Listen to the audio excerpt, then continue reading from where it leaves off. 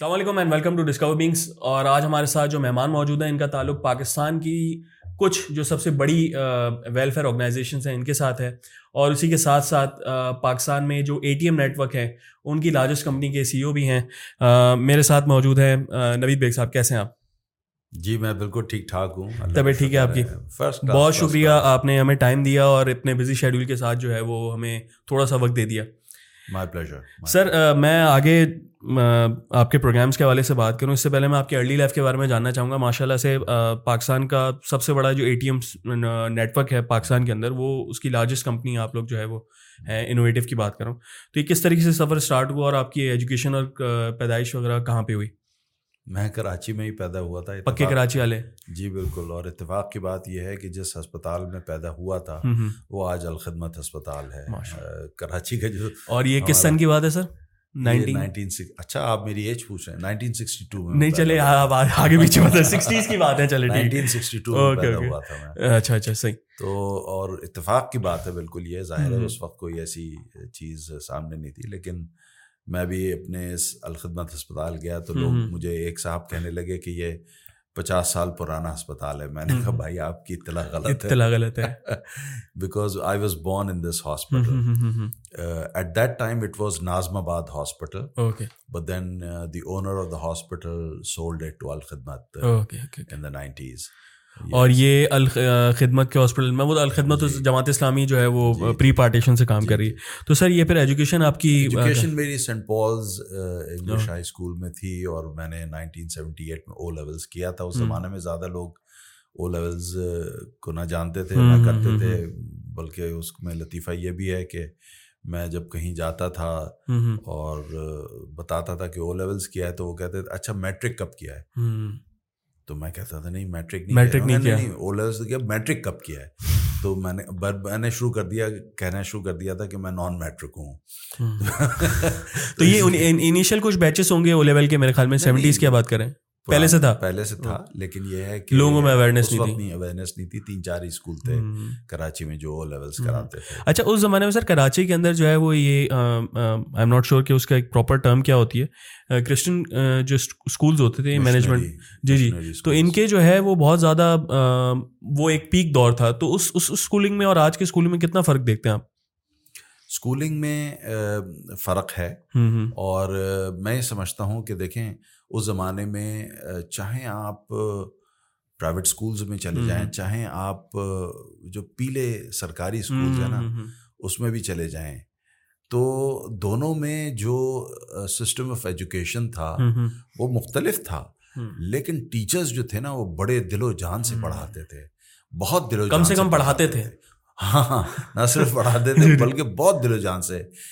میں جن لوگوں کو جانتا ہوں, خود میرے کچھ بہن بھائی ایسے اسکولز میں پڑھے ہوئے تھے, لیکن وہ they were absolutely brilliant students and they have done really well in their lives. مطلب بہت اچھا پرفارم کیا ہے, مجھ سے اچھا پرفارم کیا ہے لوگوں نے انہی پیلے اسکولوں میں پڑھے ہوئے. کیسے کر لیا؟ تو اصل میں ڈیٹیریریشن آئی ہے سرکاری سسٹم میں, بہت زیادہ ڈیٹیریریشن آئی ہے, اور جو باقی اسکولز ہیں نا اس میں barring just a few materialism, مطلب وہ ایک بزنس اس کو سمجھنا. آپ نے کبھی دیکھا ہے سر اسکولوں کے باہر جو ہے وہ جس ٹائم پہ چھٹی ہو رہی ہوتی ہے اس ٹائم پہ ایک ٹریفک کا کس طریقے سے رش چل رہا ہوتا ہے؟ جی بالکل. تو جب اسکول جو ہے وہ اپنے سیوک سینس اتنا نہیں ہے کہ ٹریفک کو کس طریقے سے مینیج کرنا ہے, تو اندر کیا پڑھا رہے ہوں گے؟ میں تو یہ بھی جانتا ہوں کہ اگر کسی بڑے آدمی کے 2 بچے پڑھتے ہیں نا ایک اسکول میں, تو 2 گاڑیاں بھیجتا ہے ان کو پک کرنے کے لیے. تو ہاں سیوک سینس پتہ چل جائے. آپ نے صحیح نشاندہی کی. بالکل. تو ہم اکثر یہاں بھادرآباد سے آ رہے ہوتے ہیں, ہم تارگڑ پہ بیٹھے ہیں, تو بھادرآباد میں ایک مشہور اسکول ہے کافی بڑا, تو جب وہاں پہ چھٹی ہوتی ہے تو وہ 1 گھنٹہ ہمیں پتہ ہوتا ہے اس گلی سے ہم نے غلطی سے بھی نہیں مڑنا, اگر مڑ گئے تو وہاں پہ 1 گھنٹہ ہم نے جائم رہنا ہے. بچوں کو جو ہے وہ کس طرح. تو سر پھر آپ نے گریجویشن جو ہے وہ کمپیوٹر سائنس میں کیا یا پھر اس زمانے میں؟ میں نے اصل میں IBA سے پھر پہلے تو ایک post graduate diploma in systems analysis and design کیا تھا, جو کہ میرے مطلب بیڈ راک بن گیا میرے پروفیشنل کریئر کا. System analysis and design IT related تھا؟ جی آف کورس. تو back and 1980s I think 1986 میں نے وہاں سے گریجویٹ کیا. تو اس دور میں کمپیوٹر سائنس کا اتنا اویئرنیس تو نہیں تھی وہ؟ نہیں تھی, بالکل تھی, لیکن اور ہمارے یہاں بھی آ گئی تھی لیکن ایک لمیٹڈ اسکیل پہ تھی. بٹ اٹ واز لائک, میں پوچھنا اس طریقے سے آ رہا ہوں کہ شوق کس طریقے سے آپ کو آیا اس کا؟ میرے کچھ سینئرز ہیں, میرے کچھ مینٹورز تھے جن کو کہنا چاہیے, انہوں نے مجھے گائیڈ کیا تھا, اور ان میں سے ایک مرحوم معظم علی قادری صاحب تھے جو مارکیٹنگ ریسرچ کے گرو پاکستان میں سمجھے جاتے ہیں. ان کے ساتھ میں تھوڑا بہت کام بھی کرتا تھا اس زمانے میں while I was studying. انہوں نے گائیڈ کیا تھا کہ آپ IBA میں جائیں اور یہ پروگرام پک کریں. تو it turned out to be a very good decision, اور بہت ہی میرے لیے مفید رہا. اس کے بعد پھر میں نے پرائس واٹر ہاؤس کوپرز کی جو اس وقت یہاں آرگنائزیشن تھی فرگسن ایسوسیٹس, اس میں جوائن کیا تھا. 4 سال وہاں کام کیا, پھر 2 سال ہمدرد یونیورسٹی میں کام کیا حکیم سعید کے ساتھ. اور پھر میں انوویٹو میں آ گیا. اور پھر سر انوویٹو کی جرنی آپ کی ایز اے کس پوزیشن پہ یا کس طریقے سے اسٹارٹ ہوئی؟ میں نے as a regional head join کیا تھا. انوویٹو جو ہے وہ لاہور بیسڈ تھی, اور وہ یہاں کراچی میں شروع کرنا چاہ رہے تھے اپنا سیٹ اپ. تو مجھ سے انہوں نے کہا کہ آپ یہاں جوائن کر لیں اور یہ سیٹ اپ شروع کریں. تو وہ شروع کیا, اس میں سکسیسز ملی ہمیں. پھر ایونچولی میں ایک بینکنگ ڈویژن کا مجھے کنٹری ہیڈ بنا دیا انہوں نے. پھر then I became the COO of the company, and then I was made the CEO of the company. تو سر یہ انوویٹو شروع سے ہی جو ہے وہ ظاہر ہے ATM کی مشینس پہ کام نہیں کر رہے ہوتے, ATM سروسز نہیں ہوں گی. اس سے پہلے ان کا کیا جو پرائمری کور جو ان کا بزنس تھا وہ کیا تھا؟ اس میں ہم بالکل شروع میں تو سافٹ ویئر پہ ہی کام کرتے تھے, اینڈ وی ریپرزینٹیڈ انفیمیکس جو کہ اوریکل کا ایک کمپیٹیٹر تھا. تو انفیمیکس کو بھی ہم یہاں مارکیٹ کرتے تھے. کچھ ہارڈ ویئر کی پروڈکٹس بھی تھیں ہمارے پاس. APC کو بھی ہم نے پاکستان میں ریپرزینٹ کیا. It was all related to banking? No, not necessarily. لیکن banking was one of the segments جس میں ہم کام کرتے تھے. لیکن لیٹ 80s میں ہم نے ایک سافٹ ویئر ڈیولپ کیا تھا جو کہ ایک انجن تھا ATM ڈرائیونگ کے لیے. وہ ہم نے ایک انجن ڈیولپ کیا تھا, اور اس کی وجہ سے بینکنگ کی پروڈکٹس میں ہمارا انٹرسٹ ڈیولپ ہوا. اور 98-99 کے ٹائم فریم میں پھر ہم نے وینکون ایکسٹراف اس وقت کی ایک بڑی جرمن کمپنی تھی جو ATMs بناتی تھی, تو ان کے ساتھ پھر ہم نے سائن اپ کیا, and we started doing ATMs in Pakistan. Okay, and right now آپ جو ہے وہ انوویٹو جو ہے وہ ATM مشینس پرووائڈ کرتی ہیں یا سروسز؟ ہم یورس کے لیے پوچھ رہے ہیں. ایبسلیوٹلی دونوں کام کرتے ہیں. ATM مشینس بھی اور hardware and software also, اور اس کی سروسز بھی پرووائڈ کرتے ہیں, اور اس کا سافٹ ویئر بھی کچھ لوکلی ڈیولپڈ سافٹ ویئر ہے, اور کچھ ہمارا جو پرنسپل بناتا ہے وہ سافٹ ویئر, دونوں ہم پرووائڈ کرتے ہیں. اس میں ایک جو چیز کانٹے کی ہے وہ یہ ہے کہ ہم 400 سے زیادہ پاکستان کے ٹاؤنز اینڈ سٹیز میں ہماری انسٹالیشنز ہیں. یعنی جو پاک چین بارڈر ہے, سست کا بارڈر, وہاں سے لے کے اور خنجراب سے لے کر کے, اور خنجراب میں جو نیشنل بینک کا ATM تھا وہ بھی آپ لوگوں کی کمپنی نے ڈپلوائے. جی بالکل.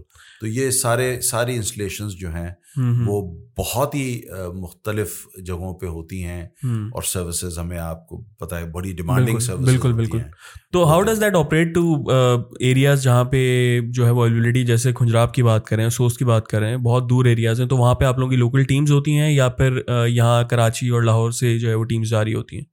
نہیں, کراچی لاہور سے نہیں جاتی ہیں. ان کیس آف اگر کوئی ایشوز ہوتے ہیں تو جی, ہمارے تقریباً 95-94 ریزیڈنٹ انجینئرز ہیں مختلف شہروں میں. تو اس کا جو ہر ریزیڈنٹ انجینئر کا ایک ریڈیس ڈیفائن ہوتا ہے. اس ریڈیس کے اندر اس کے جو بھی ATMs آتے ہیں وہ ان کو کور کرتا ہے. So territories and ATMs are assigned to each engineer. تو اگر خنجراب کسی بندے کی مطلب وہ آتا ہے اس میں, تو پھر اسی بندے کو ہم کال کر کے, ہماری ٹیمز ہیں جو کہ کوآرڈینیٹ کرتی ہیں اور کال اسائن کرتی ہیں. Okay, it's a very systematic thing and a very predetermined format جس کے اندر سارا کام ہوتا ہے. So sir, how difficult it is to operate پاکستان's largest ATM network? It is not easy. How challenging, کیونکہ ہمیں یوتھ دیکھتی ہے تو ہمیں ان کے لیے ایک انسپریشن چاہیے ہوتی ہے کہ کس طریقے سے آپ جو ہے وہ ایک چھوٹے لیول سے اسٹارٹ کرتے ہیں اور آگے جا کے جو ہے وہ آپ ایسی کمپنی کے CEO بن جاتے ہیں جو پاکستان کا لارجسٹ ATM نیٹ ورک چلا رہی ہے. تو اور difficult it is in a personal way اور ان آپ کے پروفیشنل کے اندر بھی. اس میں 2 قسم کے چیلنجز ہیں. ایک تو پروفیشنل چیلنج ہے, how do you master the art of providing services throughout the country with varied types of terrains and weather, اور اس کے اندر آپ کو جو ٹرن اراؤنڈ ٹائم ہے نا وہ بہت ہی چیلنجنگ ہوتا ہے. بہت جو ایکسٹریم ریموٹ سائٹس ہیں اس میں کوئی 6 گھنٹے کا آپ کو ٹرن اراؤنڈ ٹائم مل جاتا ہے, لیکن جو اس سے کم ہوتے ہیں وہ 2 گھنٹے اور 1 گھنٹے کے ٹرن اراؤنڈ ٹائمس پہ ہمارے SLAs لکھے ہوئے ہوتے ہیں. تو یہ اس آرٹ کو چیلنج کرنا یہ ایک چیلنج تھا, اس آرٹ کو ماسٹر کرنا یہ ایک چیلنج تھا. اور دوسرا جو چیلنج ہے نا جس میں ہم کبھی کبھی فیل ہو جاتے ہیں کبھی کبھی, وہ ہے یہاں کے حالات. پتہ چلتا ہے کہ جناب روڈ بلاک ہو گئی ہے, ہنگامہ ہو گیا ہے, بم دھماکہ, کل ہی آپ دیکھیں کتنا انفارچونیٹ. جی بالکل. تو اس وجہ سے جو مسائل اس کے نتیجے میں کھڑے ہوتے ہیں نا وہ لگتا ہے کہ تھوڑا سا ہمارے کنٹرول, یا بالکل ہڑتال کوئی ایسی ہو جاتی ہے اور جس میں کہ موومنٹ ڈسرپٹ ہو جاتی ہے, تو پھر بہت مشکل ہوتا ہے. یہ دوسرا چیلنج جو ہے میرے نزدیک اس کو ماسٹر کرنا زیادہ مشکل ہوتا ہے. اور ایک ہمارا انجینئر ابھی ایک ایسی ٹیریٹری میں گیا ہوا تھا کہ جب وہ گیا ہے تو وہاں پہ کرفیو لگ گیا. اوکے. اور وہ بیچارہ واپس نہیں آ سکتا, آ ہی نہیں سکتا. اس طرح کے چیلنجز. تو سر پھر جیسے ہم پاکستان میں کچھ ایسے ایریاز میں ہیں جہاں پہ سیکیورٹی کے بہت زیادہ ایشوز ہیں, تو وہاں پہ آپ کی ٹیمز کو کس طریقے سے سیکیورٹی اگر پرووائڈ کمپنی کرتی ہے یا پھر وہاں کی جو سیکیورٹی فورسز ہیں ان کے تھرو ہو رہی ہوتی ہیں؟ یہ دونوں ہی چیزیں ہوتی ہیں. اور ہم زیادہ میں زیادہ اس میں ہماری اسٹریٹجی یہ ہے کہ لوکل انجینئرس کو ہم ہائر کرتے ہیں. جتنا زیادہ لوکلائزڈ بندہ ہوتا ہے اس کو, ہاں ہم ٹریننگ پرووائڈ کرتے ہیں اس کو, اپنے یہاں بلاتے ہیں 6 مہینے کے لیے, اور پھر ٹریننگ ہوتی ہے اس کی, بڑی ایکسٹینسو ٹریننگ ہوتی ہے, and then we deploy them in the field. Innovative is still Lahore based company اور کراچی میں head office registered headquarters اس کے لاہور میں ہے, but I work from Karachi. اچھا سر, اس میں پھر ATM کی سیکیورٹی بھی آپ کے ذمہ آتی ہے؟ I'm asking that because کے نیکسٹ سوال, دو سیکیورٹی کے بھی 2 ایسپیکٹس ہیں, ایک فزیکل سیکیورٹی ہوتی ہے سافٹ ویئر بیسڈ, اور ایک لاجیکل سیکیورٹی ہوتی ہے. لاجیکل سیکیورٹی ہم کمپلیٹلی کور کرتے ہیں, اور اس کے جو تھریڈس ہیں ویورز کے لیے بتائیں گے لاجیکل سیکیورٹی سے آپ سے کیا مطلب ہے آپ کا؟ لاجیکل سیکیورٹی یہ ہوتی ہے کہ نیٹ ورک کے ذریعے سے اس پہ جو تھریڈس آتے ہیں, سافٹ ویئر کے ذریعے سے جو اس پہ فشنگ ہوتی ہے یا دیگر ذرائع اختیار کرتے ہیں لوگ اس کو اسکم کرنے کے, ڈیٹا کو اسکم کرنے کے, تو وہ سارے جو ہے نا ذرائع, الحمدللہ میں بڑے یعنی اطمینان سے یہ بات کہوں گا کہ ہمارے ATMs جو ہیں جو ہم نے لگائے ہیں وہ سیکیورسٹ ATMs ہیں جس پہ کم سے کم وارداتیں ہوئی ہیں, بلکہ نہ ہونے کے برابر. اب تک اگر سے ریشیو بتانا چاہیں کتنا % اٹیکس ہوئے ہوں گے؟ اٹیکس بہت ہوئے ہیں لیکن ان کا اثر نہیں ہوا, کامیاب نہیں ہوئے. کامیاب ایک 100,000 انسٹنسز میں سے کوئی ایک آدھ انسٹنس ایسا ہوگا کہ جو کامیاب ہوا ہوگا, ورنہ بالکل ناکام ہے. اور سر ATM مشینز کے علاوہ آپ لوگوں کی CDMs بھی ہوتی ہیں؟ جی بالکل, ملٹی فنکشن, یہ cash deposit machines, cash recycling machines یا نان کیش مشینز, یہ ساری چیزیں ہوتی ہیں آٹومیٹڈ. اور وہ ان کا لاسٹ 10 ایئرس کے اندر جو ایک ایولیوشن آیا ہے آپ سیلف سروس بینکنگ کے اندر, اس کو کس طریقے سے دیکھ رہے ہیں اور اس میں کیا فیوچر ہے؟ ایولیوشن جو آیا ہے وہ یہ آیا ہے, ایک تو ملٹی فنکشنالٹی کی طرف اور ریسائکلنگ کی طرف گیا ہے. کیش ریسائکلنگ میں یہ ہوتا ہے کہ جو کیش ڈپازٹ ہوا وہی کیش جو ہے وہ ڈسبرس بھی ہو رہا ہے. تو کیا ہوا کہ کلوزڈ لوپ کیش سائیکل اس کے اندر بن گئی. So the machine has got to be so sturdy, so intelligent, اور اتنی اچھی ہو کہ وہ ہر قسم کا کیش ایکسیپٹ بھی کرتی ہو, آئیڈینٹیفائی بھی کرتی ہو, اسٹور بھی کرتی ہو, اور اس کو پھر اسی کیش کو یوز کرے ڈسپینس کرنے کے لیے. جب آپ کوئی پیسہ لینے کے لیے آئے تو اسی کیش میں سے اس کو. تو اب ایسے بھی ماڈلز آ گئے ہیں کہ جو کہ دیکھیں, ویسے تو ٹریڈیشنلی ایک کے سیٹ میں تقریباً 3,000 نوٹ 4,000 نوٹ آتے ہیں, اور 4 کے سیٹس ہوتے ہیں. ٹریڈیشنلی ایسا ہوتا ہے 10-12 ہزار نوٹ کی مشین ہوتی ہے. لیکن اب ایسی مشینز بھی اناؤنس کر دی ہیں ہمارے پرنسپل نے کہ 28,500 نوٹس وہ کیری کر سکتا ہے. And it's a recycling machine. تو کسی اگر بہت ہی ریموٹ سائٹ پہ آپ نے ڈپلوائے کی ہے اور وہاں CIT کمپنی کا جانا آنا بہت مشکل ہے یا ایکسپینسو ہے, تو وہ وہاں پر منیمم انٹرونشنز ہوں گے آپ کے. اچھا 28,500 جو آپ بتا رہے ہیں اٹس پر اس کا جو ہوتا ہے نوٹ ڈومینیشن کا ہوتا ہے یا ڈفرینٹ اس کی بات ان ٹوٹل آپ بات کر رہے ہیں؟ بالکل ٹوٹل ہے یہ. 12 ڈینومینیشنز بھی ہو سکتی ہیں اس کے اندر. تو ساری ڈینومینیشنز آپ انکلوڈ کر لیں اور وہ مطلب یہ اس میں شامل ہے. اچھا سر, پاکستان ATM مشینز جو ہے وہ پروڈیوس تو نہیں کرتا, مینوفیکچرنگ نہیں ہے نہیں کرتا, اینڈ اٹس کمپلیٹلی جو ہے وہ امپورٹیڈ ہوتے ہیں سارے, پوری مشینز امپورٹیڈ ہوتی ہیں یا اسمبلنگ یہاں پہ ہوتی ہے؟ نہیں, اسمبلنگ بھی نہیں ہوتی ہے چونکہ ہمارے نمبرز بہت والیوم کی وجہ سے بہت کم ہیں ہمارے. آپ کو پتا ہے کہ 7.5 ATMs پر 100,000 persons بھی نہیں ہے. It is lower than that, ٹھیک ہے نا, نئے سینسس کے مطابق. جبکہ ہمارے پڑوسی ملک میں 22 ہیں, ہم 7.5 کے پاس بھی جو ہے وہ دیکھیں نا ATM ڈیجیٹل پیمنٹ 22 ہے, جبکہ ان کی پاپولیشن بہت بڑی ہے, بہت بڑی پاپولیشن ہے, لیکن وہاں 22 ATMs ہیں فار 100,000 پیپل. چلیں آپ نہیں کمپیئر کرنا چاہتے تو آپ ہمارے ویسٹرن نیبر سے کمپیئر کر لیں, ایسٹرن نیبر سے, ایران سے. ایران میں پتہ ہے آپ کو کتنے ہیں؟ 42 ہیں. سو آئی مین نہ کریں سر. تو اس میں جو ایک ایڈاپشن ہے اس طرف کہ لوگ بینکنگ کی طرف نہیں جاتے, ATMs کو, میں ابھی بھی بہت سے لوگوں کو جانتا ہوں جو ATM رکھنا جو ہے وہ کارڈ کو جو ہے وہ صحیح نہیں سمجھتے. تو یہ اس کا ریلیجیس فیکٹر ہے یا پھر ایک سوشل فیکٹر ہے کہ جو ہمارے؟ نہیں, صرف ایک ہی فیکٹر ہے, ریلیجیس فیکٹر ہے. نہیں, ریلیجیس بالکل بھی نہیں ہے ریلیجیس فیکٹر. یہ صرف ایک فیکٹر ہے, وہ ہے ٹیکس ایویژن. اچھا, لوگ ٹیکس ایویژن کی وجہ سے ایسا نہیں کرتے. اگر ٹیکس نیٹ میں اگر لوگ آ جائیں گے نا سب, پھر ہر آدمی ATM بھی رکھے گا, پوس مشین بھی رکھے گا. آپ دیکھیں گے کہ کتنے بڑے بڑے یہاں ریسٹورینٹس. کراچی کی سب سے بڑی ٹریڈنگ مارکیٹ جو ہے صدر میں, جوڑی بازار کی بات کر رہا ہوں, وہاں پہ آدھے سے زیادہ لوگوں کے پاس اب بینک اکاؤنٹس نہیں ہیں. سیلریز وہ بورا بھر کے آتا ہے کیش اور اس طریقے سے ہوتا ہے. تو سر اس میں اپنے بزنس کو گروتھ کرنے کے لیے کوئی اویئرنیس پروگرام ہوتا ہے آپ لوگوں کا؟ ہاں کرتے ہیں, ہم کرتے ہیں, بالکل کرتے ہیں. اور جنرل اویئرنیس پہ ہم نے سوشل میڈیا کیمپینز رن کی ہیں اور ان کو بڑھاتے ہیں ہم. Okay great. تو سر نیکسٹ میں انوویٹیو کے حوالے سے لاسٹ سوال پوچھوں گا, نیکسٹ 10 ایئرس کے اندر آپ کہاں دیکھ رہے ہیں انوویٹیو کو؟ انوویٹیو گلوبل جانے کا کوئی؟ جی بالکل بالکل, میں وہیں آ رہا تھا کہ چونکہ جو ATMs ہیں وہ تو امپورٹڈ ہی ہوتے ہیں, لیکن جو ہم نے چیز ایکوائر کی ہے اس پورے پیریڈ میں, تقریباً 25 سال ہو جائیں گے ہمیں ATMs کرتے ہوئے, تو ہم اس ٹیلنٹ کو, اس نالج کو, اس ایکسپرٹیز کو ہم یوز کرنا چاہ رہے ہیں for offering manage services in middle east and some of the African countries اور maybe elsewhere in the world. وہ ہم کرنا چاہ رہے ہیں چونکہ ہم بہت پروفیشنلی بہت اچھے طریقے سے کر سکتے ہیں, یہاں بیٹھ کے کر سکتے ہیں, ٹھیک ہے نا. اور دوسری چیز جو ہے وہ یہ ہے کہ ہم نے سافٹ ویئر ڈیولپ کیا ہے اراؤنڈ دی ATM نیٹورک, جس میں سافٹ ویئر کی فنکشنالٹی کو انہینس کرنے کے لیے بھی, اس کے یوزر انٹرفیس اور یوزر ایکسپیرئنس کو انہینس کرنے کے لیے بھی کیا ہے.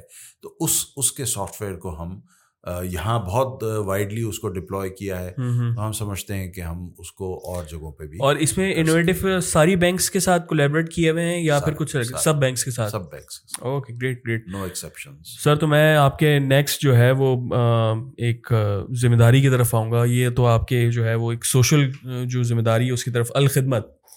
سر الخدمت کو آپ ہیڈ کر رہے ہیں اس ٹائم. یہ جو ایک پوزیشنز ہوتی ہیں یہ کیا الخدمت کے اندر الیکشن بیسڈ ہوتی ہیں یا ایک اپوائنٹمنٹ ہوتی ہے؟ یہ کس طریقے سے پوزیشن جو ہے وہ ہیڈ کی جاتی ہے؟ میں CEO کی پوزیشن کی بات کروں. جی دیکھیں, اس میں بنیادی طور پہ جو طریقہ کار ہے وہ یہ ہے کہ الخدمت کراچی کا جو صدر ہوتا ہے, پریزیڈنٹ, وہ جماعت اسلامی کراچی ایک امیر ہوتا ہے پر بنائے ہوتا, وہ الخدمت کراچی کا بھی پریزیڈنٹ ہوتا ہے.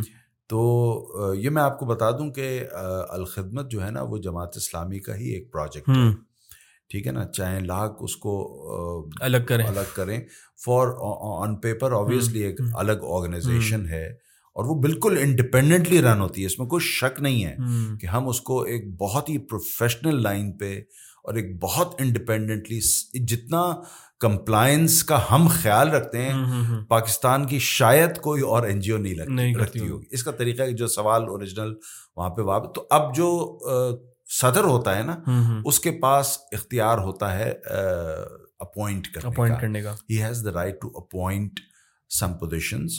تو اس میں چیف ایگزیکٹو کی بھی پوزیشن ہے جس کو ویسے جو آن پیپر جو ہے وہ جنرل سیکرٹری کہا جاتا ہے کہ وہ پریزیڈنٹ ہے اور میں جنرل سیکرٹری ہوں, لیکن اس کو effectively he is the chief executive of the organisation.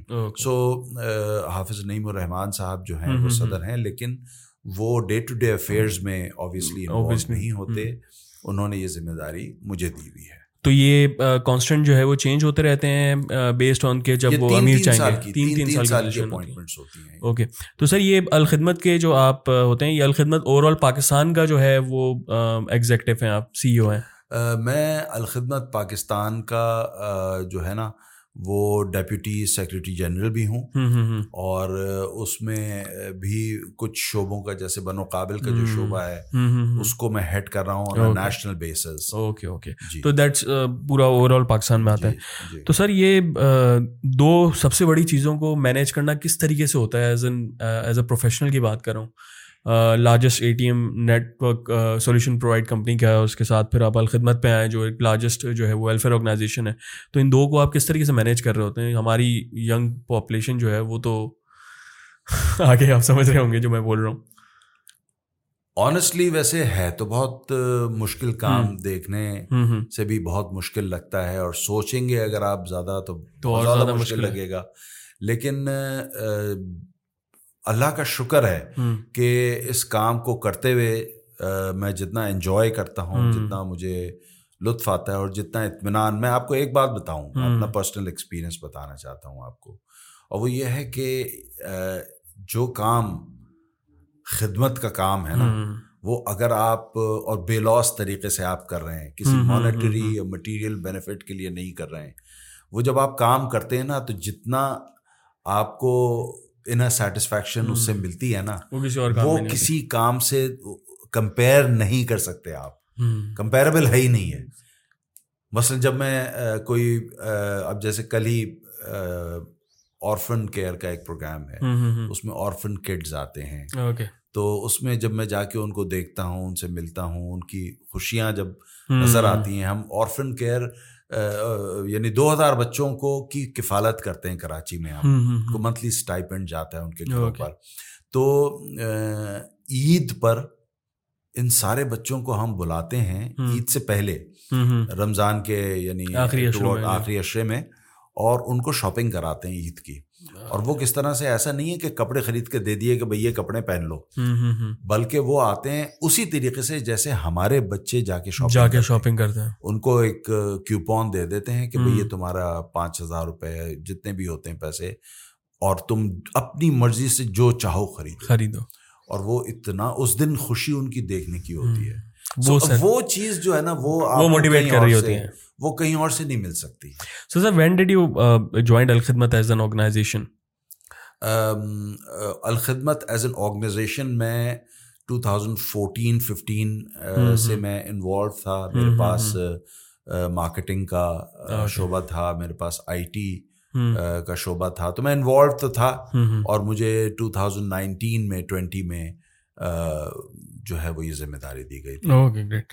تو سر یہ الخدمت کی میں کام اتنے سارے ہیں, پروگرامس اتنے زیادہ ہوتے ہیں, تو اس میں ڈونیشنس کا کس طریقے سے انوالومنٹ ہوتی ہے؟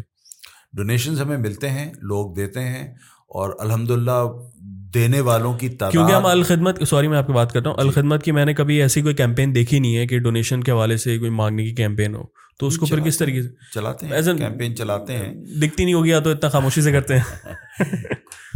یہ تو میں اپنے مارکیٹنگ کے لوگوں کو کہوں گا کہ بھائی دیکھیں زیادہ اس کی ویزیبلٹی زیادہ ہونی چاہیے. بٹ الحمدللہ ہماری کیمپین چلتی ہے, سوشل میڈیا پہ بھی چلتی ہے, ڈیجیٹل میڈیا پہ بھی چلتی ہے, اور اس کے علاوہ فزیکلی بھی چلتی ہے. ہمارا ایک ریسورس موبلائزیشن ڈپارٹمنٹ ہے جو ڈونر سے مستقل رابطے میں رہتا ہے, پرو ایکٹیولی بھی رہتا ہے, یعنی خود سے بھی کانٹیکٹ کرتا ہے, جس کو سیلز کی پارلنس میں آپ کولڈ کالنگ کہتے ہیں, وہ بھی ہوتا ہے. اور جو ایگزسٹنگ ڈونرز ہیں اس سے کانٹیکٹ. ہم بھی جو ہمارے بڑے بزنس کمیونٹی میں پھر ہمارا ایک جو ہے نا وہ چیریٹی ڈنر ہوتا ہے.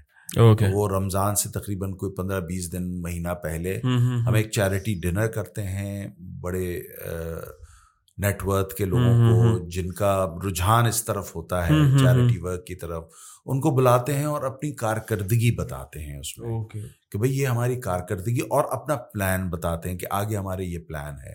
تو الحمدللہ لوگ بڑا دل کھول کر کے, میں آپ کو مثلاً ایک بات بتاؤں کہ ہم نے ہمارا آغوش ہوم ایک ہے کراچی میں, ایک ہے ویسے تو 24 آغوش ہومز ہیں پورے پاکستان میں, جس میں ہم یتیم خانہ اس کو نہیں کہنا چاہتے, دل دکھتا ہے ہمارا اس کو, اور اسے کانوٹیشنز بھی بہت وائبز جو ہے نا بڑی غلط جاتی ہیں. تو یتیم خانہ بالکل نہیں کہتے, ہم کہتے ہیں اس کو آغوش ہوم, یعنی جس طرح ماں کی آغوش ہوتی ہے اس طرح سے it is a beautiful boarding facility. آپ بھی یو آر موسٹ ویلکم, آپ کبھی تشریف لائیے گا.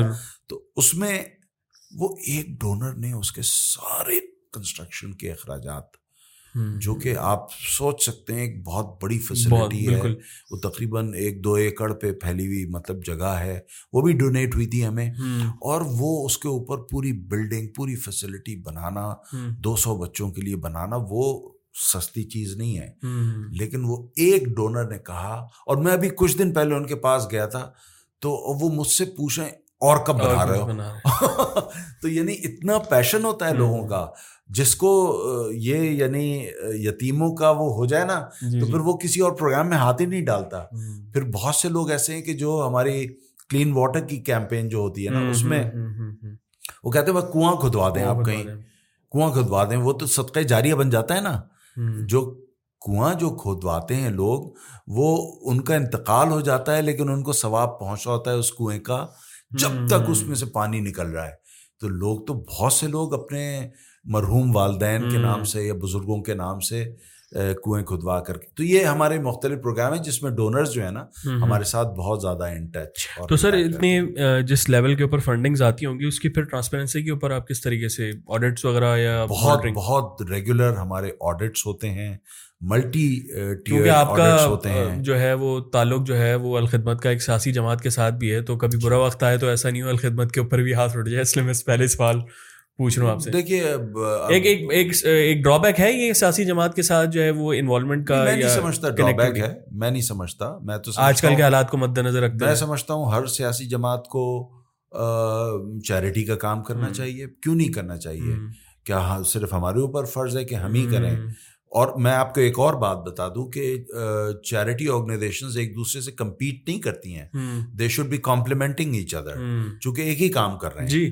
تو کمرشل آرگنائزیشنز کمپیٹ کرتی ہیں, کوک اور پیپسی کمپیٹ کر سکتے ہیں, ایپل اور سیمسنگ کمپیٹ کر سکتے ہیں, لیکن ہم اور سیلانی کیوں کمپیٹ کریں ایک دوسرے سے؟ بھائی ہم تو کمپلیمنٹ کرتے ہیں, ہم ملتے ہیں ان سے, بشیر فاروقی صاحب سے اور دیگر لوگوں سے.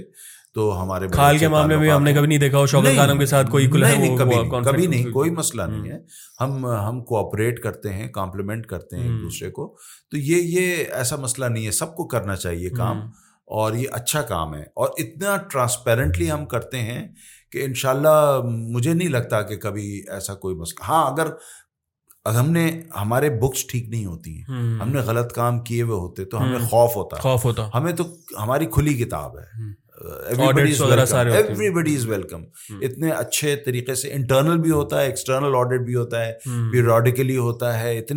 میں آپ کو ایک بات بتا دوں کہ ہمارے یہاں اکاؤنٹیبلٹی کا جو نظام انٹرنل ہے نا, جماعت اسلامی میں بھی اور الخدمت میں بھی, جی کاش کہ پاکستان میں اس طرح کی اکاؤنٹیبلٹی آ جائے نا, تو آپ دیکھیں گے کہ پاکستان کے جو ہے نا مسائل حل ہو جائیں. سر تو اس کے ایک کامن ایک پرسیپشن ہے, ہم چاہے اس کو ہم بولیں کہ میں جماعت اسلامی کو سپورٹ کرتا ہوں یا نہ کرتا ہوں, تو اس کے ساتھ ہم ایک دیکھتے ہیں کہ ایک کامن ایک چیز بولی جاتی ہے کہ یار جماعت اسلامی میں کم سے کم جو ہے وہ کوئی بندہ کرپٹ نہیں ہوگا. تو یہ اس کے پیچھے کیا آپ ویژن سمجھتے ہیں کہ کس طریقے سے جو ہے وہ اتنی اس طریقے سے جرنی ہے, پری پارٹیشن سے لے کے اب تک اچھے خاصا عرصہ ہو گیا ہے, تو اس کا کیا ایک ریزن سمجھتے ہیں کہ ایک کامن جو ذہن کے اندر لوگوں میں ہے بات یہ؟ اس لیے ہے کہ لیڈرشپ سے بڑا فرق پڑتا ہے. مولانا مودودی نے جس طریقے سے اس پورے کام کو شروع کیا, تو یہ ان کی برکت ہے, ان کے کام کی برکت ہے کہ آج تک کسی کے دماغ میں نہیں آتا کہ وہ اپرچونٹیز آتی ہوں گی، لیکن کسی کے دماغ میں یہ ایک پہلو ہے اس کا. دوسرا پہلو جو میں نے ابھی آپ کو بتایا، اکاؤنٹیبلٹی اتنی اسٹرانگ ہے. بیکاز دیکھیے اگر آپ کھلا چھوڑ دیں گے نا تو آدمی کبھی نہ کبھی غلطی کرے گا. انسان ہوتا ہے، غلطی سے بھی کر سکتا ہے. لیکن یہ ہے کہ اگر اکاؤنٹیبلٹی کا انٹرنل اکاؤنٹیبلٹی کا میکینزم آپ کا اگر بہت اسٹرانگ ہے تو آپ سمجھ لیں کہ یہ مطلب 1 روپے کا ادھر سے ادھر ہونا جو ہے نا وہ تقریباً ناممکن ہے. تو سر یہ اکاؤنٹیبلٹی سے زیادہ آپ کو نہیں لگتا سسٹمیٹک کام ہونے کی وجہ سے بھی ایک ایشو ہے؟ اکاؤنٹیبلٹی بھی کم ہوگی کہ اسٹرکچر ہوگا، سسٹم ہوگا. جی یہ بالکل آپ نے صحیح کہا. ایک اسٹرکچرڈ آرگنائزیشن جس کے اندر سسٹمز بنے ہوئے ہوں، پروسیسز بنے ہوئے ہوں، ویل ڈیفائنڈ ہوں، اتھارٹیز ویل ڈیفائنڈ ہوں، اور ان کے اوپر چیکس اینڈ بیلنسز، جو بائنڈنگ فورس اس کی ہوتی ہے نا وہ checks and balances. A system is only as strong as its weakest link. تو ہمیں اپنے ویکسٹ لنک کے اوپر بہت توجہ کرنی چاہیے کہ وہ جو ویکسٹ لنک ہے نا اس کو اسٹرینتھن کر لیں آپ، تو آپ کا پورا جو سسٹم ہے وہ بہت اچھا بن جائے. اور شاید ایک اور وجہ یہ بھی ہو سکتی ہے کہ سر کہ الخدمت یا جماعت اسلامی کے اندر جو ہے وہ پروفیشنل جو ہیں وہ اپر پوزیشنز پہ بیٹھے ہوئے ہیں، ایگزیکٹو پوزیشنز کے اندر. حافظ نعیم صاحب بھی جو ہیں وہ بھی ایک پروفیشنل ہیں. جی بالکل، آپ کا بھی جو ہے وہ. ہمارے جتنے ڈائریکٹرز ہیں نا، ہر پروگرام کا ایک ڈائریکٹر ہے. مثلاً میڈیکل پروگرام میں ہمارے 3 ڈائریکٹرز ہیں. ڈاکٹر عظیم ہیں ڈائگنوسٹک کے ڈائریکٹر، وہ آغا خان کے ریڈیولوجی کے ہیڈ ہیں. اوکے. ڈاکٹر ثاقب جو ہیں وہ اس کے کلینکل سائٹ کے ہیڈ ہیں، تو وہ ڈائریکٹر ہیں. تو وہ جو ہیں اپنا ہاسپٹل رن کر رہے ہیں، ایک بڑا ہاسپٹل ان کا اپنا ہے، اور بہت ہی مشہور یہاں کے ڈاکٹر ہیں، بلڈ ڈیزیز کے اسپیشلسٹ ہیں. تیسرے جو ہیں وہ جمشید، وہ ایک فارماسیوٹیکل کمپنی کے ڈیپیوٹی. جمشید احمد کی بات کر رہے ہیں. جی جمشید احمد کو آپ جانتے ہیں ماشاء اللہ. نہیں، ان کا پوڈ کاسٹ آپ کے کچھ عرصہ پہلے جو ہے وہ ہم نے ریکارڈ کیا ہے. وہ ڈیپیوٹی CEO ہیں آف فارماسیوٹیکل کمپنی، ہمارے فارمیسی کے ڈائریکٹر ہیں. تو یہ جو ہے نا پروفیشنلزم. بنو قابل کا میں نے آپ کو بتایا کہ فاروق کاملانی ہے. سلمان شیخ اس کے پروگرام ڈائریکٹر ہیں، جو کہ خود ایک پورا میڈیا ہاؤس رن کر رہے ہیں. تھرو آؤٹ جو ہے نا وہ ہمارے آرفن کیئر پروگرام کے جو ہیڈ ہیں یوسف محی الدین صاحب، وہ اینگرو میں ہوتے تھے کہ ایک اچھی پروفیشنل پوزیشن کے اوپر. اسی طریقے سے سارے مطلب لوگ ہمارے جو ہیں. سر 2005 کے اندر ہم نے جو ہے وہ ایک پاکستان میں بہت بڑا ڈیزاسٹر دیکھا، ارتھ کا تھا. اس حوالے سے جو ہے وہ ہم نے دیکھا کہ اس ٹائم پہ الخدمت کا جو ہے وہ بڑا میجر رول تھا مینجمنٹ کے اندر، جو وہاں پہ ڈیزاسٹر مینجمنٹ تھی، ساری چیزیں کرنا. اس پروگرام کو کس طریقے سے الخدمت جو ہے وہ آپریٹ کر رہی ہوتی ہے؟ دیکھیں ہمارا ٹریننگ کے حوالے سے کہ لوگوں کو کس طریقے سے ٹرین کر رہے ہوتے ہیں. اچھا خیر، آپ اگر اس حوالے سے پوچھنا چاہ رہے ہیں نا تو دیکھیں ڈیزاسٹر تو بتا کے نہیں آتا. ڈیزاسٹر ہیپنز تو، اور بعد میں پتہ چلتا ہے کہ یہ ڈیزاسٹر ہو گیا ہے.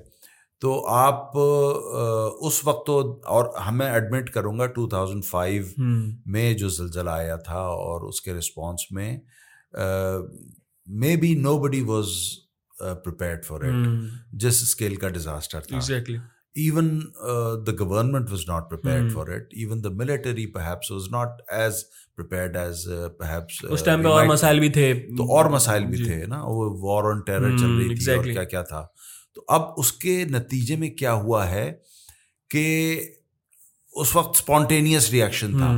پھر لیکن یہ ہے کہ ہمارے یہاں الحمدللہ الخدمت میں، جماعت میں یہ تربیت ہوتی ہے کہ آپ امپرومپٹو نا چیزیں آرگنائز کر سکتے ہیں. اگر آپ اچانک کہیں ڈیزاسٹر کی صورتحال سے درپیش ہوں تو ہمیں پتہ ہوتا ہے کہ ہم پہلے اپنے آپ کو کیسے آرگنائز کریں گے، ٹاسکس کو کیسے ڈسٹریبیوٹ کریں گے.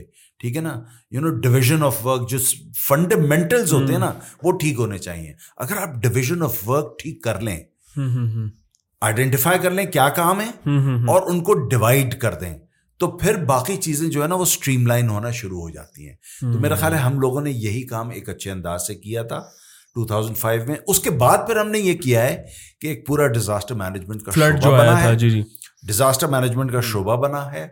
لوگ ٹرین ہوئے. ابھی ایک ٹرکی کے ساتھ ٹریننگ ہماری کمپلیٹ ہوئی ہے 1 ہفتے کی on disaster management. Turkish organisation ہے. ٹرکی میں میرے خیال میں آپ الخدمت کی ٹیم گئی بھی تھی ابھی جو ریسنٹ 50 لوگ ہمارے یہاں سے گئے تھے. گریٹ. اور ریسکیو کے آپریشن میں انہوں نے اسسٹ کیا تھا. بہت بڑا آپریشن تھا, بہت میسو آپریشن تھا.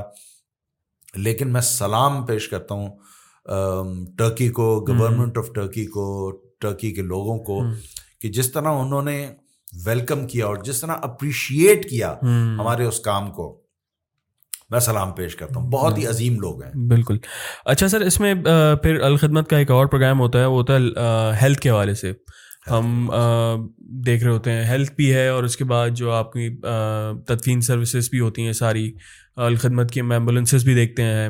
اس حوالے سے کوئی پروگرامز جو ہیں وہ جو آپ لانچ کرنے والے ہیں, اس بارے میں اگر کچھ بتانا چاہیں. ہمارا اصل میں ہیلتھ پروگرام ویسے بہت پرانا اور بڑا ویل اسٹیبلشڈ ہیلتھ پروگرام ہے. آئی تھنک موسٹ ریکگنائزڈ اگر میں کہوں تو ہیلتھ کا ہی آپ کا. بالکل, ہیلتھ کا بہت بڑا نیٹ ورک ہے ہمارا. اور اس وقت 6 ہسپتال ہمارے کراچی میں چل رہے ہیں. کراچی میں 6 ہسپتال چل رہے ہیں اور بڑے ہسپتال ہیں. اور یعنی آپ کو شاید حیرت ہو کہ تقریباً 10,000 بچے پیدا ہوتے ہیں ہمارے ہسپتالوں میں ہر سال. 10,000 ڈیلیوریز ہوتی ہیں. اور ایک میسو. تو اس کا کرائٹیریا کیا ہوتا ہے؟ Anyone can, anyone مطلب غریب ہے یا کوئی ہے, اس سے کوئی غرض نہیں ہے. یہ highly subsidised but a very good quality service آپ کو یہاں, مطلب اگر کوئی افورڈ کرنے والا بھی آ سکتا ہے, پے کر کے وہ کر سکتا ہے. اس کے باوجود وہ بہت سبسیڈائزڈ ہوتی ہے. یعنی میں آپ کو مثال دیتا ہوں کہ آغا خان میں ڈلیوری 1.5 لاکھ روپے کی ہوتی ہے, تو ہمارے یہاں 15,000 روپے کی ہوتی ہے. تو 1/10 آف دا کاسٹ پہ آپ بالکل وہ کام کر رہے ہوتے ہیں. تو لیکن یہ ہے کہ اگر وہ کوئی آدمی, وہ 15,000 بھی اس کے پاس نہیں ہوتے, تو وہ اپنے آپ کو آئیڈینٹیفائی کروا کر کے اس میں ڈسکاؤنٹ بھی ہم دیتے ہیں. اور سرٹن کیسز اگر وہ زکوٰۃ کا مستحق ہے تو ویو آف بھی کر دیتا ہے. یہ ساری چیزیں ہوتی ہیں. تو سر ہاسپٹلس میں بجائے اس کے کہ اپنی ہاسپٹلس کو بلڈ کرنا, گورنمنٹ لیول کے اوپر کوئی ایسا ہوتا ہے کہ کسی گورنمنٹ ہاسپٹل کو آپ نے جو ٹیک اوور کر لیا ہو ایز این کسٹوڈین؟ یہ پیش نظر ہے ہمارے. ابھی ہم نے کیا تو نہیں ہے, لیکن پیش نظر ہے ہمارا. یہ ضرور ہوا ہے کہ جیسے سیلاب کے دوران گورنمنٹ نے ہم سے کئی جگہوں پر یہ درخواست کی کہ آپ یہاں پر جو ہے نا اپنا ٹیمپرری ہاسپٹل یا ڈسپینسری یا میڈیکل سینٹر اسٹیبلش کر لیں. وہ ہم نے کیے تھے. سندھ میں ہم نے کئی جگہوں پر اس طرح کے گورنمنٹ کے کولیبریشن کے ساتھ کر کے, چونکہ ڈیزاسٹر کے وقت کوئی نہ سیاسی چیز پیش نظر ہوتی ہے نہ کوئی چیز, سب لوگ مل کر کے. ویسے بھی میں نے جیسے آپ کو بتایا کہ ایون دیگر جو NGOs ہوتی ہیں ان کے ساتھ کولیبریٹ کر کے آپ کام کرتے ہیں. تو ہم نے بہت پوائنٹ اسکورنگ کچھ بھی نہیں, وہ ہم نے کیا. وہ ہم نے فلڈ کے دوران اس طرح جو آپ بات کہہ رہے ہیں وہ ہم نے کی تھی. اچھا سر, اس میں ہیلتھ کے حوالے سے آپ کو لگتا ہے کہ سندھ جو ہے وہ بہت پیچھے ہے, تو انٹیریئر سندھ کے اندر الخدمت کے کیا پروگرامز ہوتے ہیں؟ یا ہم کراچی میں تو خیر الخدمت کو ہر جگہ دیکھ رہے ہوتے ہیں, میں انٹیریئر سندھ کے بارے میں جاننا چاہوں. مثال دوں, غالباً سندھ کا سب سے پسماندہ جو ضلع ہے وہ ہے تھرپارکر. ایگزیکٹلی. تھرپارکر میں ہمارا شاید سب سے بڑا ہسپتال جو ہے نا وہ تھرپارکر میں بنا ہے. اور نعمت اللہ خان مرحوم نے اس کا سنگ بنیاد رکھا تھا, انہیں کی زندگی میں وہ کمپلیٹ بھی ہو گیا تھا. اب وہ ایک بہت ہی تھرائیونگ ہسپتال ہے, اور وہاں ہر مذہب کے, چونکہ وہاں ہندو پاپولیشن بھی اچھی خاصی ہے, ایون اسٹاف میں ڈاکٹرز میں بھی ہندو ہمارے بھائی ہیں, اور وہ وہاں کام کر رہے ہیں. اور خواتین بڑی تعداد میں وہاں پر ہر کمیونٹی کے آتی ہیں. کیونکہ ہم دیکھتے ہیں کہ ایک جماعت کے ساتھ ایک برانڈ میں جو بنی ہے وہ یہی ہے کہ مذہبی جماعت ہے, تو وہ ٹارگٹ ان کو ہی کرتے ہوں گے. جب ہم نے کووڈ میں اسپرے کرتے تھے نا سینیٹیشن کے, اس کو ڈس انفیکشن کے لیے, تو ہم مندروں میں بھی جاتے تھے, چرچز میں بھی جاتے تھے, اور تھانوں میں بھی جاتے تھے ہم. تو بلکہ سندھ اسمبلی میں بھی جا کے ہم نے اسپرے کیا تھا. تو سر ہیلتھ کے حوالے سے آپ مجھے بتا رہے تھے. ہیلتھ کے حوالے سے میں آپ کو ایک چیز اور بتاؤں کہ ہم نے ایک ڈائگنوسٹک انسٹیٹیوٹ اسٹیبلش کیا ہے ابھی, اور اس کا انشاءاللہ جلدی افتتاح ہو جائے گا, جس کے اندر latest MRI machine, latest CT scan machine, mammography machine اور high end ultrasound machines لگیں گی. اور یہ ایک سینٹر آف ایکسلنس اس کو ہم بنائیں گے. یعنی اس کے اندر تعلیم بھی ہو رہی ہوگی.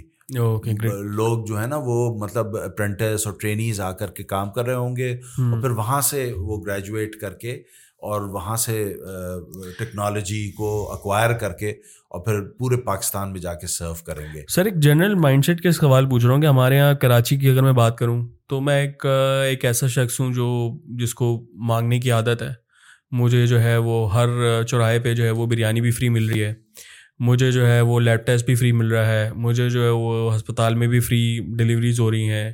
جب اتنی سادہ چیزیں جو ہیں وہ مطلب فری مل جائیں گی تو آپ کو نہیں لگتا غریب اس چیز کا مس یوز کر سکتا ہے, جو مافیا ہم جسے کنسیڈر کرتے ہیں اسٹریٹ مافیا؟ اچھا, دو چیزیں ہیں. ایک تو یہ کہ ہماری سروسز موسٹلی فری نہیں ہوتی ہیں, ہم ان کو سبسڈائز ضرور کرتے ہیں. ہمارا مثلاً پانی کا جو پروجیکٹ ہے نا, کلین واٹر کا پروجیکٹ ہے, اس میں ہمارے تقریباً 55 فلٹر پلانٹس ہیں کراچی کے اندر. جی, آر او پلانٹس لگے ہوئے ہیں جہاں 1.5 روپے لیٹر ہم پانی دیتے ہیں. اب آپ سوچیں کہ آپ 15-20 روپے لیٹر پانی خرید رہے ہوتے ہیں اور ہم آپ کو 1.5 روپے میں دے رہے ہیں پانی, تو لیکن لیتے ہیں وہ 1.5 روپے, 1.5 روپیہ لیتے ہیں. 1.5 روپے آرام سے 10 لیٹر کوئی مطلب نارمل 19 لیٹر کا جو کین ہوتا ہے 80 روپے کا ہوتا ہے, آپ 20 روپے کا دیتے ہیں. ہاں, تو وہ لے کے جا سکتا ہے آدمی, بڑے خوشی سے لے کے جا سکتا ہے, کوئی پرابلم نہیں ہوتی ہے. تو یہ سبسڈائز ہوتا ہے, نمبر 1. دوسری چیز یہ ہے کہ لوگوں کو اگر آپ جو انسکلڈ لوگ ہیں ان کو اگر کوئی اسکل پرووائڈ کر دیں تو وہ پھر ان چیزوں سے نکل آتے ہیں اور خود کمانا شروع کر دیتے ہیں, اور وہ ان ہیبٹ سے پھر نکل آتے ہیں. تو ہمارا اسکل ڈیولپمنٹ سینٹر بھی ہے جہاں الیکٹریشین کا بھی کورس ہوتا ہے, جہاں انڈسٹریل آٹومیشن کا بھی کورس ہوتا ہے, جہاں ہم موبائل ریپیئرنگ کی کلاسز لیتے ہیں, جہاں ٹیلرنگ کی ہم کلاسز لیتے ہیں. ایک اچھے ٹیلر بنا کر کے وہاں سے نکال دیتے ہیں. اور یہ اوور آل پاکستان میں ہو رہا ہے؟ جی, پورے پاکستان میں ہو رہا ہے, اور کراچی میں یہاں پی آئی بی کالونی. اس کے کتنے سینٹرز ہوں گے سر پاکستان میں پورے؟ پاکستان میں میرے خیال ہے 10 سینٹرز ہیں اس کے, اور خواتین کے لیے بھی ہیں جہاں یہ ہمارے شعبہ خواتین اس میں کام کر رہی ہے, اور بہت سکسیسفلی یہ ماڈل چل رہا ہے. تو یہ ہم 2 طرف سے کام کر رہے ہیں. ایک تو یہ کہ ہم نے فری نہیں کیا ہوا ہے, ہم فری میں کھانے بھی نہیں, ایکسیپٹ فار سرٹن اوکیزنس نہیں کھلاتے ہیں, ریگولر بیسس پہ نہیں کرتے ہیں. اور دوسرے یہ کہ اسکل آپ ان کو پرووائڈ کر. پھر بنو قابل ہمارا جو پروگرام ہے نا, بنو قابل, تو وہاں پر آپ سوال کریں. تو سر یہ بنو قابل پروگرام کیا ہے اور اس کے پیچھے ویژن کیا ہے آپ لوگوں کا؟ دیکھیں, بنو قابل کے پیچھے ایک بڑا سمپل سا ویژن تھا کہ ہمارے بچے, ہمارے شہر کا, ہمارے ملک کا مستقبل, ان کو آئی ٹی ایجوکیشن سے ڈپرائیو کیا جا رہا تھا. آپ سوال کر سکتے ہیں بھائی کون ڈپرائیو کر رہا تھا ان کو؟ جی, سارے انسٹیٹیوشنز کھلے ہوئے ہیں جہاں ایڈمیشن لے پڑھیں. تو آپ کو یہ بات بتاؤں میں کہ جو چیپسٹ اس وقت ڈگری پروگرام ہے ہماری سرکاری یونیورسٹیز میں, وہ 1,20,000 روپے سیمسٹر کی فیس لے رہا ہے. جی, اور غریب آدمی جس کے 2, 3, 4, 5 بچے ہوتے ہیں, ان سب کو ہی پڑھانا اس کو ہوتا ہے, تو کہاں سے وہ اس کو آئی ٹی کی ایجوکیشن فراہم کرے گا؟ اور نتیجتاً کیا ہو رہا ہے کہ میٹرک کے بعد لاکھوں بچے ڈراپ آؤٹ ہو رہے ہیں. لاکھوں بچے ہر سال میٹرک کے ایگزام دے کے ڈراپ آؤٹ ہوتے ہیں, آگے نہیں پڑھتے, انٹر نہیں کرتے ہیں. اور انٹر کے بعد بھی 1 لاکھ, 1.25 لاکھ, 1.5 لاکھ بچہ ڈراپ آؤٹ ہوتا ہے اور مزید نہیں پڑھتا ہے. تو اس لیے نہیں پڑھتا ہے, اور ان کے اندر میجورٹی وہ ہوتی ہے جن کا افورڈیبلٹی کا ایشو ہوتا ہے. لیکن سر میں آپ سے ایک سوال پوچھوں گا, آپ چلیں آپ بچوں کو پڑھا دیں گے جو نہیں پڑھ پاتے یا جو ڈگری پروگرامس میں نہیں پڑھ پاتے, یونیورسٹی کی ڈگری نہیں ہوتی جن کے پاس, آپ ان کو سرٹیفکیٹس بھی دے دیں گے, بہت اسکلڈ بھی ہوں گے, بہت قابل بھی ہوں گے. لیکن آپ کارپوریٹ لیول کے اوپر جو ایک مائنڈ سیٹ ہے کہ یار certificate is of no use, ہمیں ڈگری چاہیے, آئی بی اے کی ڈگری چاہیے, ہمیں جو ہے وہ ماجو کی ڈگری چاہیے, ہمیں زیبسٹ کی ڈگری چاہیے, اس مینٹیلٹی کو آپ کس طریقے سے ٹیکل کریں گے؟ اچھا, یہ پوری دنیا میں ایک ویو اس وقت چلی ہوئی ہے کہ اسکل کو زیادہ ویٹیج دی جا رہی ہے دین اے ڈگری پروگرام, اور ایکچولی ویٹیج کم ہوتی جا رہی ہے ڈگری پروگرامس کی, خاص طور پہ ٹیکنالوجی آؤٹ فٹس کے اندر, اور اس میں بھی خاص طور پہ اسٹارٹ اپس کے اندر. وہ کہتا ہے کہ تمہیں اگر فلٹر آتا ہے, ریئیکٹ پہ تم اچھے ہو, آ جاؤ میرے پاس, میں تمہیں جاب دوں گا. تو وہ اس کو یہ نہیں دیکھتا کہ اس نے 4 ایئر ڈگری پروگرام. لیکن ایڈاپشن آئے گی پاکستان میں, ہو رہا ہے, بالکل ہو رہا ہے. آپ اپنی کمپنی کی اگر بات کریں, ہاں بالکل, ہم اس کائنڈ آف بزنس میں نہیں ہیں, لیکن یہ کہ مجھے کوئی کوامز نہیں ہے اس کے اندر. دیکھیے اس وقت بات یہ ہے کہ ہمیں انٹرنیشنل ٹرینڈز کو دیکھنا ہے. Majority of the business lies in the international horizon. دنیا بھر میں کام پڑا ہوا ہے اور ایک راستہ کھلا ہوا ہے فری لانسنگ کے ذریعے سے. ٹھیک ہے نا, فری لانسنگ کرو, پوری دنیا سے کام. $100 کا گگ لینا کیا بڑی بات ہے آج کل, مجھے بتائیے آپ. کچھ بھی نہیں, کوئی بڑی بات نہیں ہے. تو $100 کا مطلب ہمارے یہاں 30,000 روپے ہوتا ہے. تو یہ تو اس کے وارے نیارے ہو گئے اس بچے کے جو بالکل گھر بیٹھا ہوا تھا, فارغ تھا, کوئی کام نہیں کر رہا تھا. وہ اب اپنی ایجوکیشن کو بھی سپورٹ کر پا رہا ہے, اپنے گھر میں بھی کچھ پیسے دے رہا ہے, اور وہ ایک پٹری پہ آ گیا ہے. ہم یہ تھاٹ پروسیس ہمارا یہ ہے کہ ان بچوں کو ایک صحیح پٹری پہ ڈال دیں اور اس میں ان کو انکریج کریں کہ وہ آگے اپنی ایجوکیشن کو کنٹینیو کریں. ابھی تو وہ کر نہیں پا رہا تھا نا, 4 ایئر ڈگری پروگرام کیسے کرتا, اب وہ کر سکے گا. میں نہیں کہتا کہ سارے کے سارے لاکھوں بچے کریں گے, لیکن اس میں سے اگر 10%, 15%, 20% بھی کر جائیں تو کتنی بڑی سکسیس ہوگی آپ کی. کہ پہلے تو وہ بالکل ہی نہیں پڑھ پا رہا تھا, اب وہ سیلف فائنینسنگ بیسس پہ اپنے پیسے خود ہی جنریٹ کر کے فری لانسنگ. بچیوں نے, میرے پاس بچیاں آئی ہیں بہت ساری. اس دن جب ہمارا پروگرام ہوا ہے اور ہم سرٹیفکیٹ ڈسٹریبیوٹ کر رہے تھے تو ایک خاتون آئی میرے پاس اور روتی ہوئی آئی تھیں وہ, اور ان کی بیٹی تھی ساتھ میں. انہوں نے مجھے کہا کہ یہ میری بیٹی ہے, اس نے آپ کے یہاں سے فلاں سینٹر سے اس وقت گرافک ڈیزائننگ کا شاید یا ڈیجیٹل مارکیٹنگ کا کورس کیا ہے اور اس نے کمانا شروع کر دیا ہے.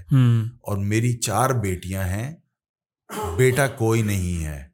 تو میں بہت پریشان تھی کہ میرے شوہر کی کمائی بہت کم ہے, ہمارا گھر مشکل سے چلتا ہے, لیکن اب وہ یہ بچی نے کمانا شروع کر دیا ہے تو اب ہمارا گھر چل پڑا ہے.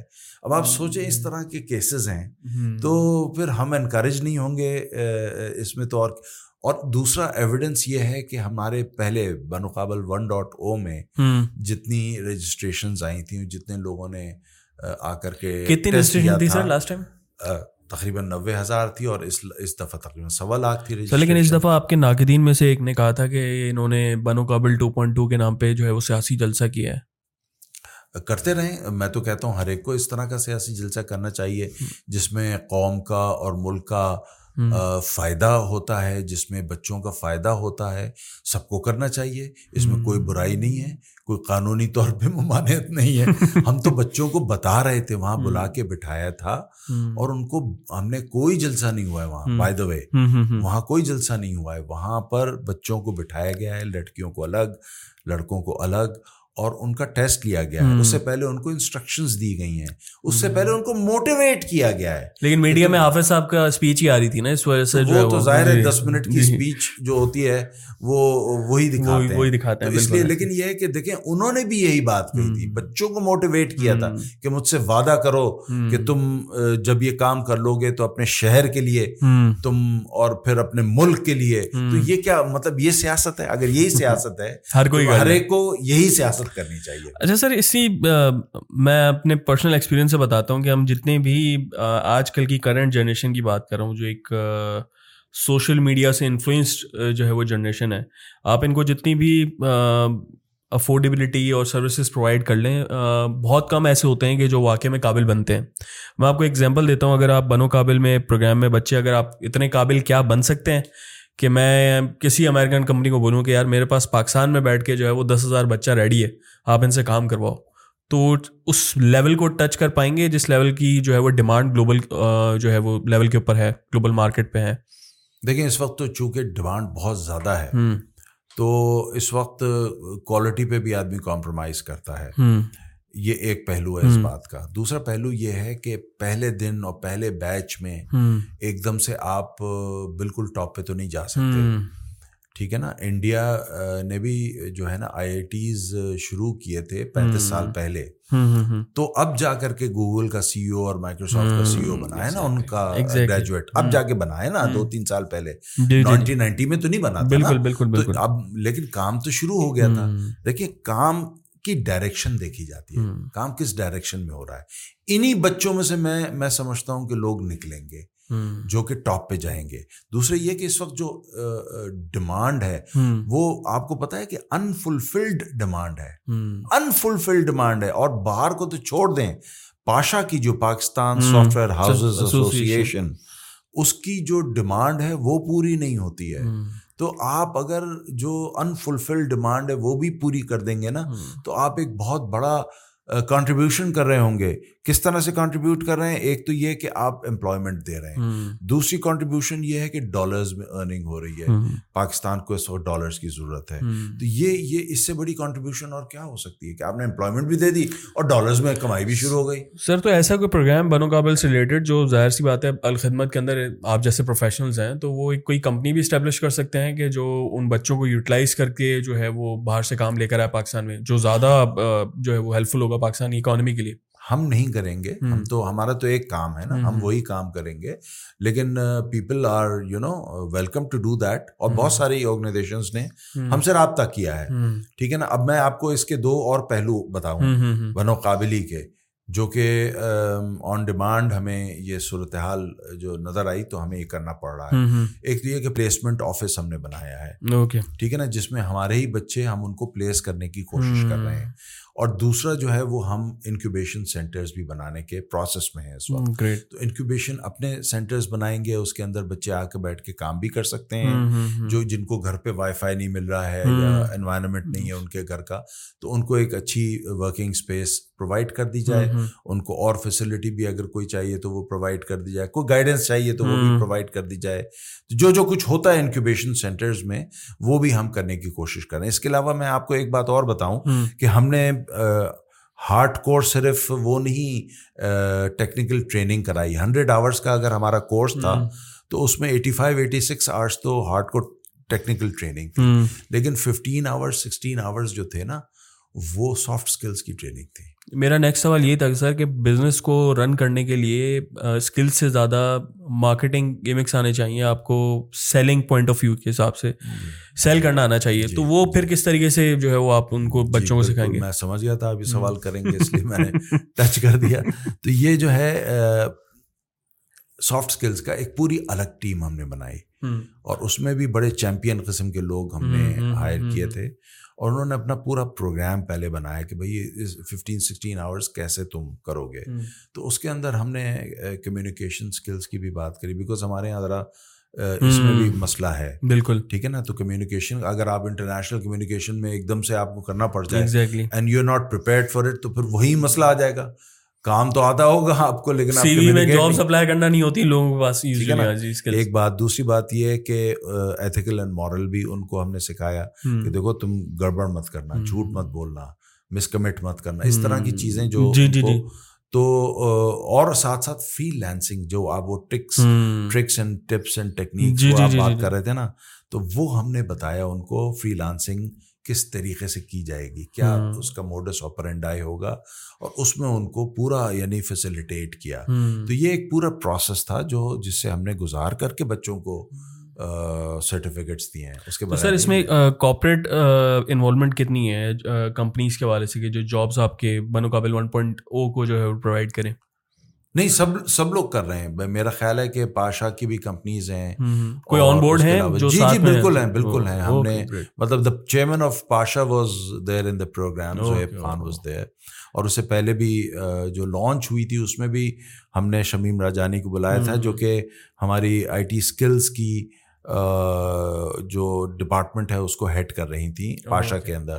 تو وہ ان کی کولیبریشن سے مطلب ان کی کنسنٹ سے ہم نے سارے پروگرام ترتیب دیے تھے. تو لوگوں نے اس کو پک کرنا شروع کیا ہے, اور میں نے تو ویسے یہ دیکھا ہے کہ ابھی لوگوں کو فری لانسنگ کا بہت مزہ آ رہا ہے, پرٹیکولرلی بچیوں کو.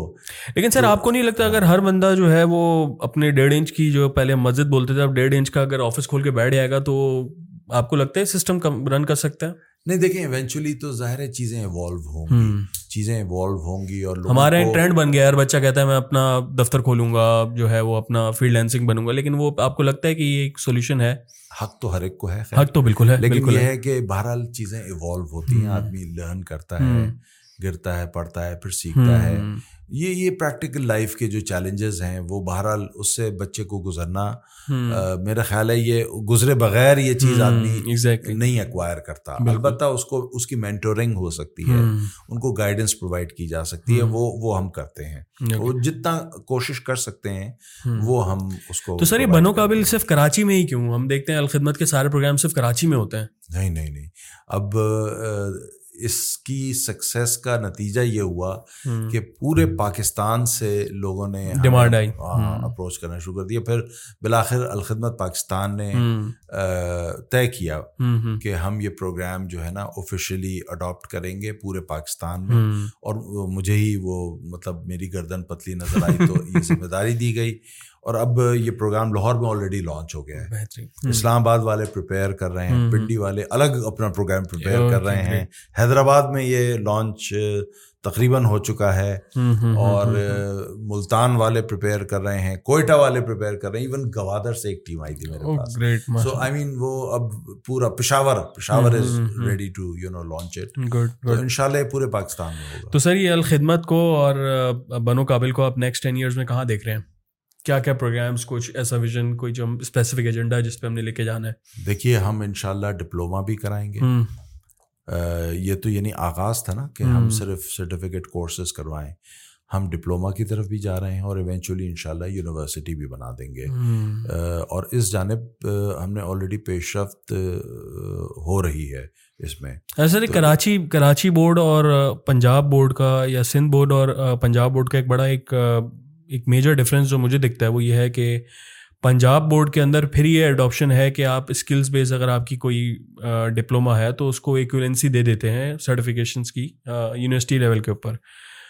جیسے ہمارے ساتھ کوتھم کے بیٹھے ہوئے تھے سی او بیٹھے ہوئے تھے, ان کے ساتھ بات ہو رہی تھی تو انہوں نے کہا کہ ہماری ڈگریز جو ہیں وہ پنجاب والی جو ہیں لاہور کے جو اسٹوڈنٹس ہیں ان کو ایکویلنسی مل جاتی ہے لیکن سندھ کے بچوں کو نہیں ملتی ہے.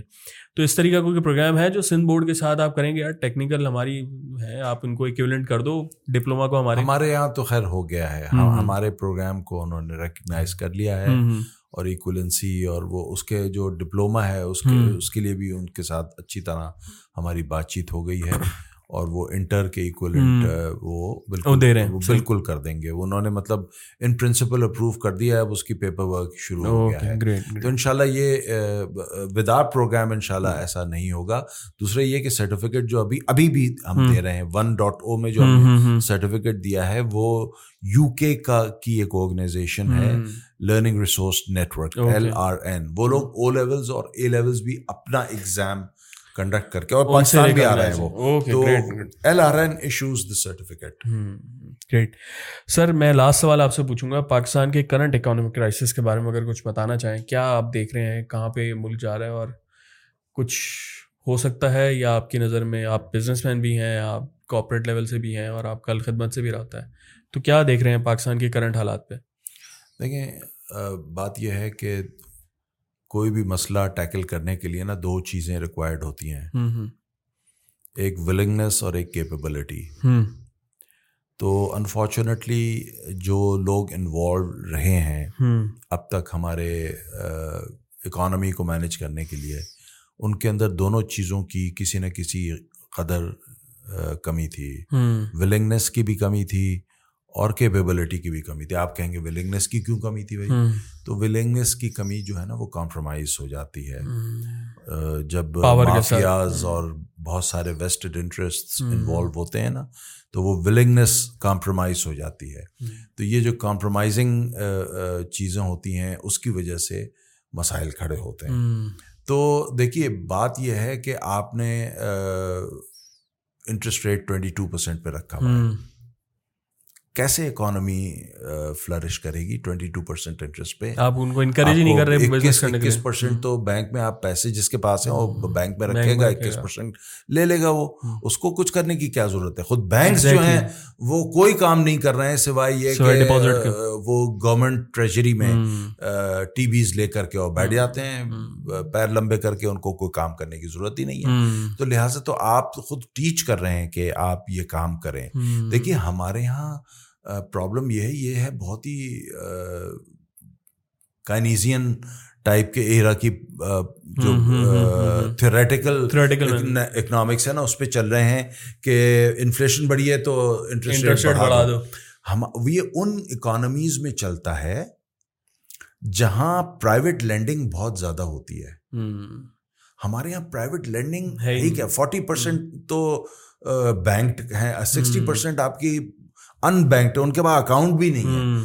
تو اس 40% میں 4% یا 3% جو ہے نا اس میں آپ نے لینڈنگ کی ہوئی ہے. تو 3% پاپولیشن کے لیے آپ انٹرسٹ ریٹ کو بڑھا دیتے ہیں. آپ نہیں بڑھائیں. یہ سب سے پہلا کام یہ ہے کہ اس کو انٹرسٹ کو 5% پہ 6% پہ لے کے آئیں. آپ دیکھیں ایک بہت بڑا امپیٹس اس سے مل جائے گا. دوسرے یہ کہ آپ پالیسیز جو بھی بنائیں آپ اعلان کریں انڈر ساورن گارنٹی کہ یہ 5 سال کے لیے یہ رہے گی پالیسی. دیکھیں پریڈکٹیبلٹی جو ہوتی ہے نا وہ بزنسز کو کے لیے ایک اچھا انوائرمنٹ ثابت ہوتا ہے جہاں پریڈکٹیبلٹی ہو. انپریڈکٹیبلٹی سے یعنی ہائی رسک سے بھاگتا ہے آدمی. تو اگر آپ کے یہاں پریڈکٹیبلٹی ہو جائے, میں نے شبر زیدی صاحب جب وہ بنے تھے ایف بی آئی کے چیئرمین, تو میں نے ان کی 15 دن شاید ہوئے تھے ان کو, میں نے ان کی تقریر سنی تھی ایک پروگرام میں. مدعو تھے, میں بھی وہاں پہ تھا. تو انہوں نے یہ کہا تھا کہ اگر مجھے 5 سال کے لیے یہ پوزیشن دی گئی تو میں ایک چیز کی کوشش کروں گا کہ پریڈکٹیبلٹی لے آؤں ایف بی آر کے اندر. میں آپ کو بتا رہا ہوں کہ یہ بہت ہی کلیدی بات تھی, بڑی فنڈامنٹل بات تھی کہ اگر فرض کریں آپ ٹیکس ریٹ کو آپ فریز کر دیں کہ 5 سال کے لیے یہی ٹیکس ریٹ رہے گا اور یہی ایگزیمپشنز بھی نہ کوئی دی جائیں گی اور نہ. اب آپ مجھے بتائیں کہ کل میں ایک پریزنٹیشن میں تھا جس میں ایک بہت بڑے اکانومسٹ نے ہمیں پریزنٹیشن دی کہ جو تعلیم کا بجٹ ہے نا سندھ میں 18th امینڈمنٹ کے بعد تعلیم جو ہے نا اسٹرکٹلی پروونشل سبجیکٹ ہے. تو جو بجٹ ہے نا جو ویسے ہی پولٹری بجٹ ہے جو کہ ایون 4 صوبوں میں سب سے کم بجٹ جو ہے نا وہ سندھ کا ہے تعلیم پر, اس تعلیم کے پولٹری بجٹ کا بھی ایک اتنا سا حصہ اس کے ڈیولپمنٹ پہ خرچ ہوا ہے اور زیادہ تر حصہ جو ہے نا ہائرنگ پہ خرچ ہوا ہے. ہائرنگ میں جو کچھ ہوتا ہے وہ آپ کو پتہ ہے کہ کیا ہائرنگ ہوتی ہے اور ان کا کیا کیلیبر ہوتا ہے. تو لہٰذا یہ لوگ خود اپنے پیر پہ کلہاڑی مارتے ہیں. یعنی یہ دیکھیں اگر میں ہر چیز کمپرومائز کر لوں گا, تعلیم کو کمپرومائز نہیں کرنا چاہیے. یہ لوگ تعلیم کو کمپرومائز کر رہے ہیں, نسلیں تباہ کر رہے ہیں, اپنا فیوچر تباہ کر رہے ہیں. تو لہٰذا تعلیم خدا کے واسطے ایک چیز اگر کرنی ہے تو تعلیم ٹھیک کر لو. یہ آپ اپنی نسلوں سے بددیانتی کر رہے ہیں. تو یہ پلیز سر, تو یہ ہمیں ہر گیسٹ آگے بتاتا ہے پالیسیز کا فقدان ہے, اسٹیبلٹی نہیں ہے, ساری چیزیں. یہ آپ کو اس کا روٹ کاز کیا نظر آتا ہے کہ کیا روٹ کاز ہے کہ کیا ہم 47 سے یہی چیزیں دیکھ کے آ رہے ہیں؟ بیڈ لیڈرشپ ہے. ہمارا ظاہر ہے ایک فالس سٹارٹ ہو گیا تھا.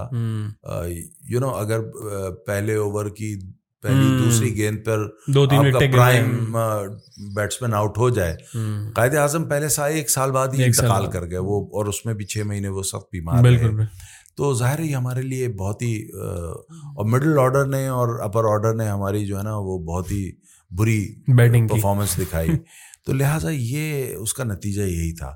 اب بھی وقت مطلب ہے ہمارے پاس, کسی کو سمجھ آنی چاہیے کہ ہم سیریس ہو جائیں, ہم اپنے غلط اندازوں سے باہر آ جائیں, اس ملک کے ساتھ سیریس ہو جائیں, عوام بھی سیریس ہو جائے. اور اگر صحیح لیڈرشپ, صحیح قیادت آپ چن لیں, میں گارنٹی دیتا ہوں کہ دیکھیں 2001 میں یا 2002 میں تھائی لینڈ نے ڈیفالٹ کر دیا تھا.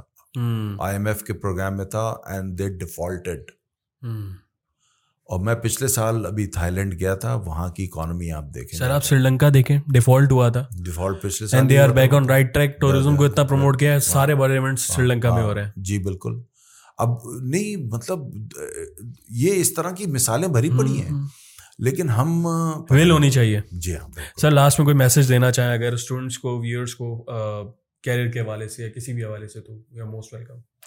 دیکھیں بس be honest to yourself.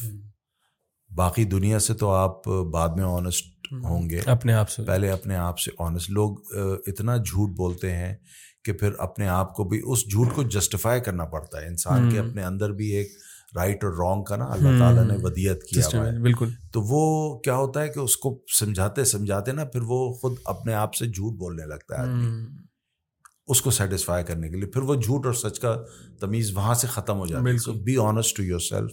تو انشاءاللہ پھر آپ دوسروں کے ساتھ بھی آنیسٹ ہوں گے اور اپنے صحیح لیڈرشپ کا انتخاب کریں. تھینک یو سو مچ سر, آپ نے اتنا ٹائم دیا اور آپ کے جو ہے وہ پریزنس سے کافی لوگوں کو بہت کچھ سیکھنے کو ملا ہوگا. Thank you so much viewers. اس پوڈ کاسٹ کو دیکھنے کے لیے ہمارے چینل کو سبسکرائب لازمی کیجیے گا اور انسٹاگرام فیس بک پر فالو کیجیے گا. سبسکرائب آپ لوگ بہت کم کرتے ہیں, ویوز ہمیں آ جاتے ہیں لیکن سبسکرائب لازمی کر دیجیے گا. تھینک یو سو مچ. اللہ حافظ.